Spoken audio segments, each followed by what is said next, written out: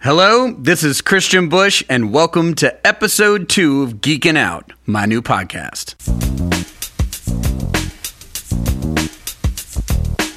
Every episode is a new person talking about what they're obsessed with that has nothing to do with their job. The only requirement is that they're totally geeking out on it and they want to talk about it. From beekeeping to craft beer, from 80s TV shows to custom printed tennis shoes, from remodeling Airstream trailers to collecting Game of Thrones bobbleheads. Tell me what you love, why you love it, how you got into it, and what makes it awesome. Every episode's presented in 3 chapters. Chapter 1, my guest and I talk about what they're obsessed with. Chapter 2 is a game I call Trade You, where my guest and I turn each other on to one thing that we've discovered. And Chapter 3 closes the show with me talking about music that I'm currently geeking out on and why. I believe that curiosity is contagious and that life is better with a soundtrack. So let's go.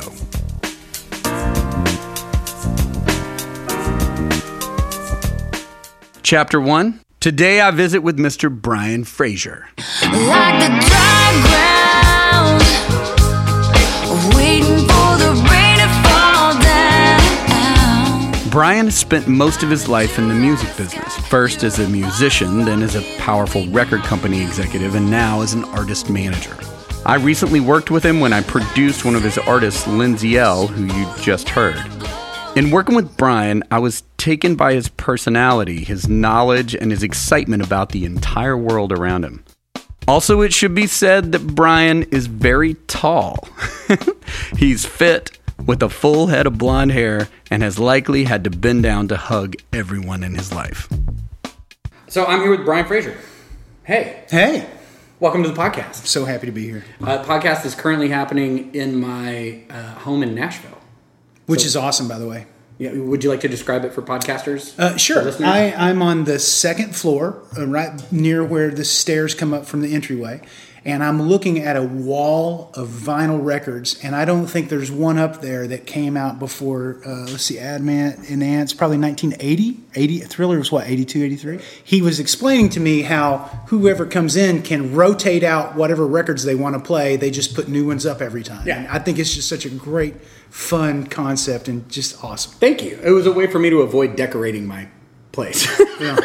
So you've heard the rules of the podcast. I was briefed on the rules by Whitney. Okay, good. Whitney's here, actually. Hi. We love having Whitney around. We want to talk about what you are totally geeking out on right now that is not your job. So first of all, you might want to just say what your job is, so that people can understand the distance between your job and maybe what you're going to pick. Well, I mean, I'm currently in my third career. My first career was as a musician. My second one was as a record label guy. I was the vice president of promotion at B&A Records, which has since become Columbia Records, Nashville, under Sony Music. And I now am at Red Light Management, and I manage Lindsay L., and I co-manage Craig Morgan, and I do radio promotion and marketing for whoever else on the Red Light roster might need it in terms of country radio. What are you geeking out on right now? Well, I'm geeking out on jiu-jitsu, martial arts in general. Brazilian jiu-jitsu currently, but I have studied martial arts since I was 12 years old, and I'm 52. It's something my brother and I started when we were kids. My father got us into it. I found out later his logic, which was incredibly sound for about as much of a redneck as you can get in West Virginia. He told me when we were older, he said, I knew if I could get you boys into the martial arts that you would always take care of your body and you'd always maintain a healthy lifestyle. If I could get you into this and you would fall in love with it, which both my brother and I did fall in love with. My brother actually has a school in Columbus, Ohio, and he's a very high-ranking black belt in the Chuck Norris system and like literally goes to Chuck's ranch in Houston. Wait, hold on. What? The Chuck Norris system? Yeah, it's UFAB, United Fighting Arts Federation of America, United Fighting Arts Federation. Chuck Norris's system is called Chung Kuk Do, and it is based on Tang Soo Do, which was a Korean martial art, and it's kind of like a Taekwondo. There's a lot of high kicking, a lot of punching, kicking, that kind of thing, and they're originally was a big point karate circuit that both my brother and I did when we were younger. I fought in tournaments right up until my mid-30s. I was always training for or fighting in some kind of tournament of some sort. Did the Chuck Norris system come before the movies, or did the movies? Well, here's the thing: a lot of people don't understand about Chuck Norris. Chuck Norris is the real deal, man. I mean, he was doing that and then got put into the movies because that's what he did? He was a world champion, competitive karate fighter and a kickboxer, and he was for real all the way around. And Bruce Lee picked him to be in the movie, I think it's Return of the Dragon, that he's in, and they have this fight in the Coliseum.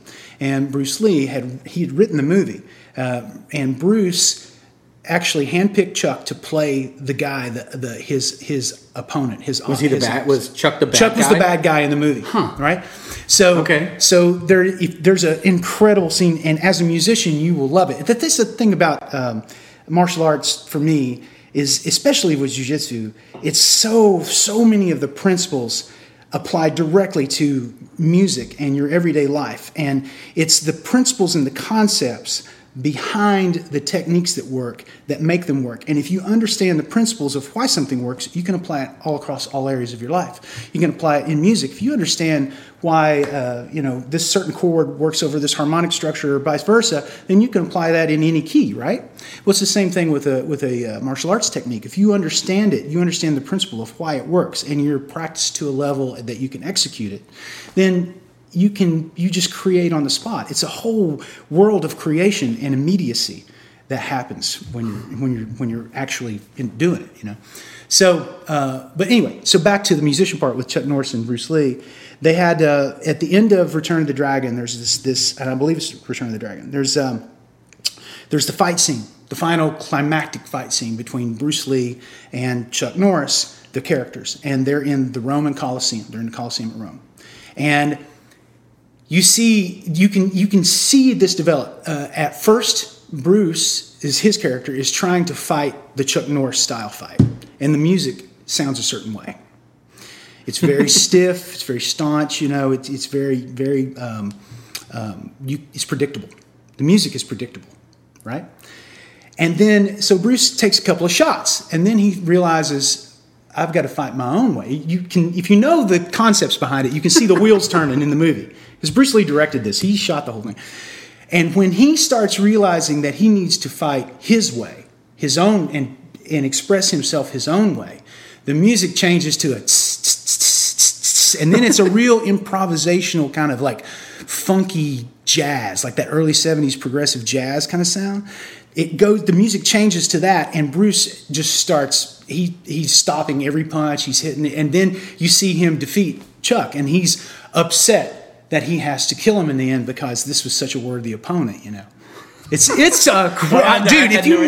if you understand the philosophy behind this, it is incredible to understand. Okay, this is great. How that you need to watch that movie, and even if you fast forward to the last 10-15 minutes to the Colosseum stuff, and watch that scene, understanding the concepts of how it was shot, why they were doing it. That was at the time period in Bruce Lee's life when he had just written the kind of the philosophy, the Tao of Jeet Kune Do, and Jeet Kune Do was his style of martial arts that he developed. It's Way of the Intercepting Fist. And based on all this, they all sound like movies. Everything. I mean, there's been movies made. So, but it's the beautiful thing about Bruce's art, Jeet Kune Do, was that he took all of the things that he found practical and worked from all the different fighting systems. He took a boxing stance, where you put your hands in boxing stance. He took that from boxing. He took Filipino Kali, which is eskrima, stick fighting and knife fighting, and he applied that to empty hands so that you had trapping and joint locks that he brought from jiu-jitsu.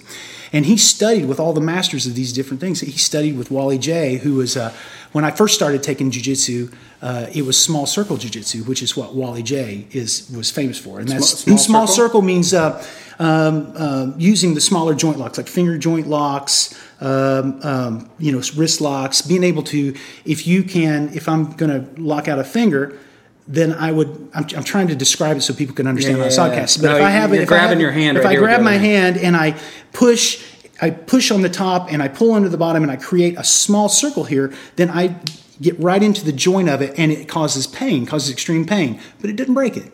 It doesn't hurt me. It just hurts me for a while so I can control the person, right?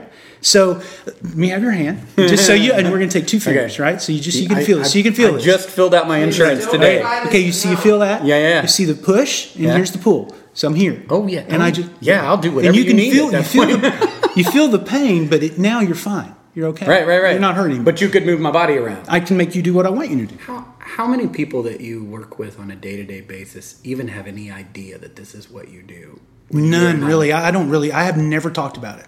This is the first time I've ever talked about it in any kind of forum bigger than one or two people. Before we sat down today, I did the least amount of research I could because I wanted you to teach me.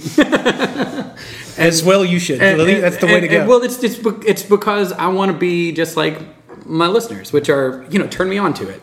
And the first thing I did and the only thing I did was pull it up on Wikipedia. And jiu-jitsu. Am I saying it correctly? Jiu-jitsu. Yeah, there's and it seems like it's a family tree. Yes, it's a tree. The huge branches family. come off and the leaves come off the branches. That's and right. stuff. But jiu-jitsu is originally about combat against someone who is in armor and may or may not have a weapon, and the person who is performing jiu-jitsu does not. Yes. It's close hand combat for people who are armored. Yes. From someone who is not armored. Yeah. Is that correct? Yeah, that is correct. It's true combat jiu-jitsu. Now, my first black belt in jiu-jitsu is in combat jiu-jitsu. I'm a 4th degree black belt in combat jiu-jitsu. I'm a 4th degree black belt in Ishinryu karate, and I'm currently a purple belt in Brazilian jiu-jitsu. Combat jiu-jitsu is a kind of a Japanese style jiu-jitsu. And it was based off of, actually goes all the way to India. There are wrestling styles in India 2,500, 3,000 years ago that migrated into China and then migrated down into Japan. And the samurais developed jiu-jitsu as you would know it, as you read about it. They developed it because of the armor. So if you are striking somebody and you're hitting armor, you're hitting a face mask, you're going to hurt yourself too. You can't strike against this armor. But the things that you can control are the joints of the wrist, the joints of the elbow, shoulder, the knees, the ankles, the hips. There's all kinds of different, where the body is flexible. So if somebody has on a suit of armor and they're wielding a sword or a bow and arrow or whatever, they still have to have the mechanics to bend their arms and swing them and all that stuff. So the joints are free. So that's why they developed this system of joint manipulation. That's when I say lock, I mean I'm locking your wrist out in a certain way that it causes you pain, and it either overextends the tendons, or it's the cartilage and stuff separates it in the joint. It turns your elbow or your wrist away that it's not supposed to go, and it causes the pain. Now you can break that if you move very fast. I can decide I want to go really fast, hit that really quick, and break it, pop it, because of the force of the momentum and the angles on the wrist. Or I can choose to hold that right at that point where it hurts really, really bad, and you will stop doing it. I can kind of control what you do. I love this because you're one of the kindest men I know, and I just had no idea. So what did it feel like to grow up knowing how to fight and really never having? Have you had to fight outside the? Oh yeah. Outside it never was much competition. Fight, honestly. But here's the thing, man. After fighting so many tournaments in my early 30s and stuff, when I was competing against trained people, and then little altercations and shit that happens when you're in your mid 20s and you're drunk in a bar and somebody does something ugly to a friend of yours. Those, after you've done a few of those, you realize that you just feel like a freaking panther walking among gazelles. You're just allowing it to happen. Just letting the bad behavior, just letting it go. Be cool, man. So, but what it does is it makes me, I don't get freaked out, and I don't. It's helped me in business so much because I can stay calm. I don't get too worked up over anything, in pressure situations, because you're always in pressure situations. And it's beautiful in when you're training. Like if I'm stressed about something and I go to work out and I'm rolling with a guy that is probably going to put me to sleep, or is like really, these guys are so much better than me these days, and they're young, they're 20 years younger. And if I'm not focused on what's happening in the moment, then nothing's going to last very long. They're going to kill me, right? So I have to pay attention. Well, what it does is it forces me to let go of everything else that's bothering me. So I spend an hour and a half training hard, working on technique, sparring. And the beautiful thing about Brazilian Jiu-Jitsu, one of the reasons that it makes you so effective, is that you can train at almost full speed all the time and not get hurt, because it's wrestling, it's grappling, it's your body positioning. You're trying to work 3 and 4 moves ahead to get this guy to give you something you want 3 or 4 moves ahead. It's like chess, man. It's like human chess, So it's so intellectual and it's so physical at the same time. I've never found anything that is its equal in terms of being intellectual and physical at the same time with such intensity. So when you're done and you're just wasted and you're sitting there and your ass feels about like 30 pounds of chewed bubble gum, and you're just sitting there and you're like, oh my God, and you're kind of shaking because you've worked so hard, you're just completely relaxed. And I really believe that people need things that are hard in their life. They need things that they have to struggle to achieve in order to really know what that is and how it can relate to other parts. It'll make them better in every part of their life. I mean, man, I've been struggling to learn Brazilian Jiu-Jitsu on top of, I've studied martial arts for years, but Brazilian Jiu-Jitsu is a freaking mystery to me still. It's just baffling to me, and I've been doing it now for 8, almost 9 years. And at this age, and it's one of those things that my body has to learn it. My sensitivity has to be developed to feel this move here and to think 3 moves ahead and to be able to do that. And that requires time on the mat. And if I don't get the time on the mat, then I fall back and I have to start over. Kind of have to rebuild again. But it's that struggle of learning it that is so fulfilling, because then when you start seeing results, it's like, man, I did that. Because especially in Brazilian Jiu-Jitsu, it either works or it doesn't. And nobody gives you anything. You are either respected on the mat because you work hard and you try hard. You don't need to win, but you need to work hard and you need to try hard. And if you are putting in the time and you're working hard, everybody there will support you and have your back at every turn, no matter what, because they know you're trying. If you don't try, you don't stick around long. It's a really pure, true thing that you cannot... can't argue your way out. You can't argue your way out of it. There's no fake news. You can't say, I would have done this or I would have done that. It's all bullshit, and everybody knows it too. Yeah. It's you either can do it or you can't. And if you can't do it, then you need to be working towards the ability to do it the right way, or to find the truth in what you're doing. And I think that has so much to do with life that's what I love about it. It's just a beautiful thing to have. There's so few things in this world that we can count on that are absolutely true. Like, I know black and white truth when that stuff works and when it doesn't.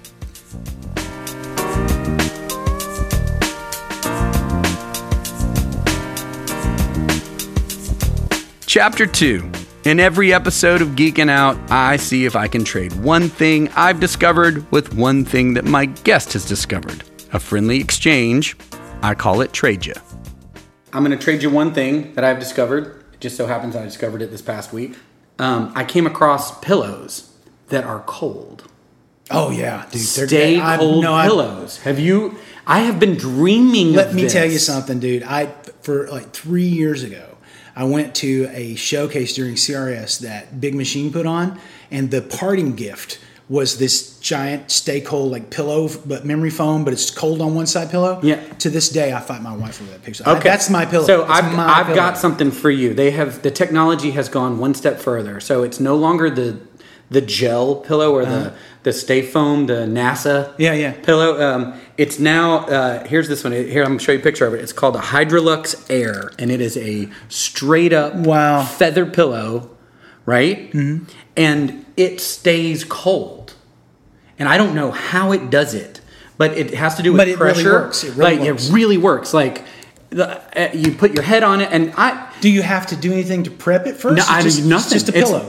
I'm like in my mind, you know, like remember how we used to have to put the rice things in the microwave and now would heat them up? Yeah. Or maybe the cold packs when you hurt yourself while you're jujitsuing, right? Is that because it's a verb? Yeah. And you would crack it and put it on your shoulder. This stuff, you literally lay on it and it gets cold. It is so important to me now that I'm thinking of replacing more than just one pillow. You've got to send me a link to that so I can get one of those. That's amazing. Hydrolux Air is what it is. It's the one I tried. Air. This sounds silly. No, there's no such thing as silly. Well, it makes, I don't know. Do you ever spend any time on Pinterest? You know what?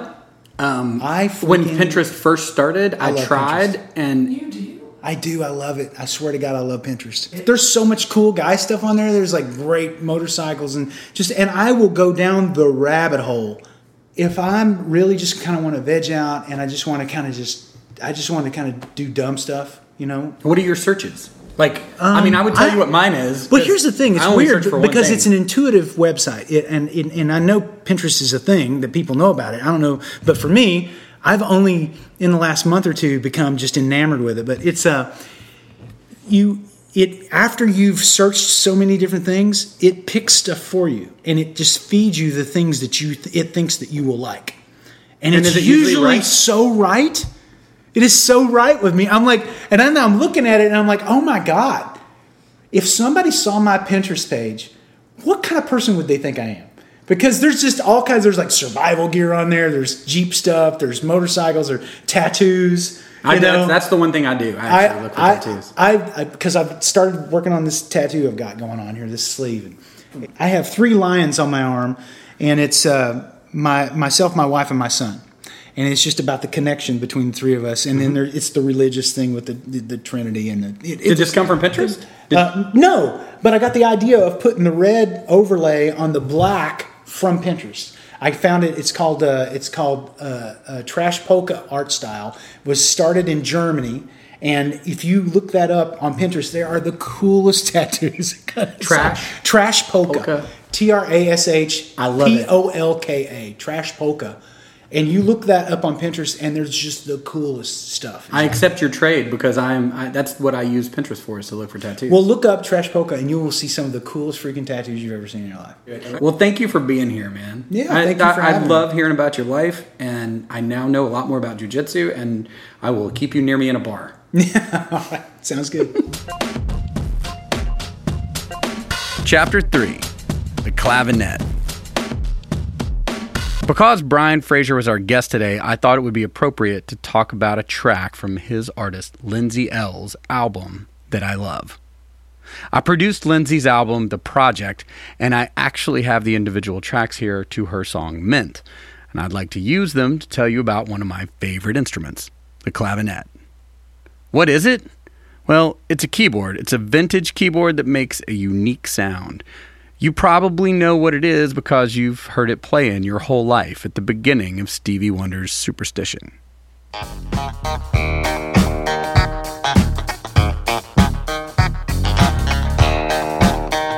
The clavinet, or clav, while it looks and plays like a keyboard with white and black keys, the sound that comes from it is actually exactly like an electric guitar. That's because it actually has guitar strings in it, and it gets plucked, and every time the keystroke comes down, there's a pickup there, just like an electric guitar, so it can distort and feed back and do all the amazing tricks that a guitar player does.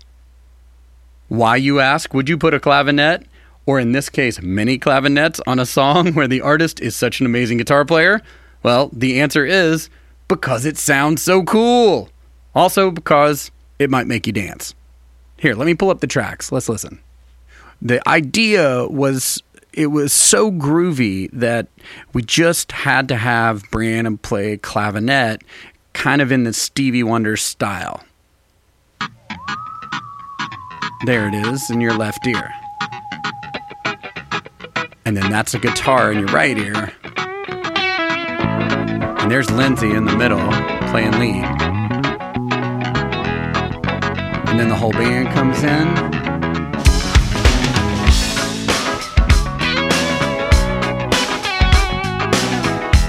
See how they all bounce off each other and make you kind of dance.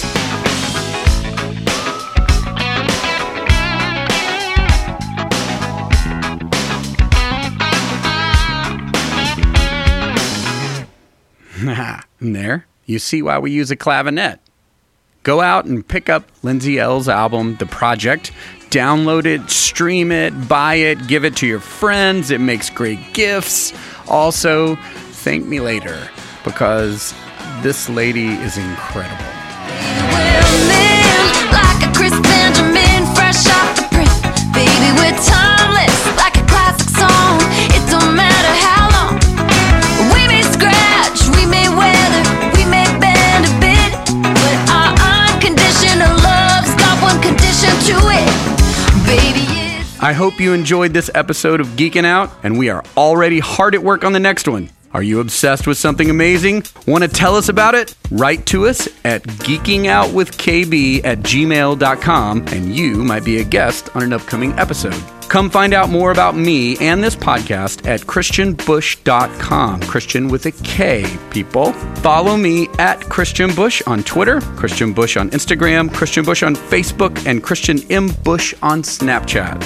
Thanks to Bobby Bones for the opportunity to make this podcast, Bryan Bush for making the soundtrack and assembling the pieces, Tom Tapley for audio wizardry, and Whitney Pastrick for being a great producer and making this whole thing possible. This is Christian Bush, Geeking Out. Thank you for listening.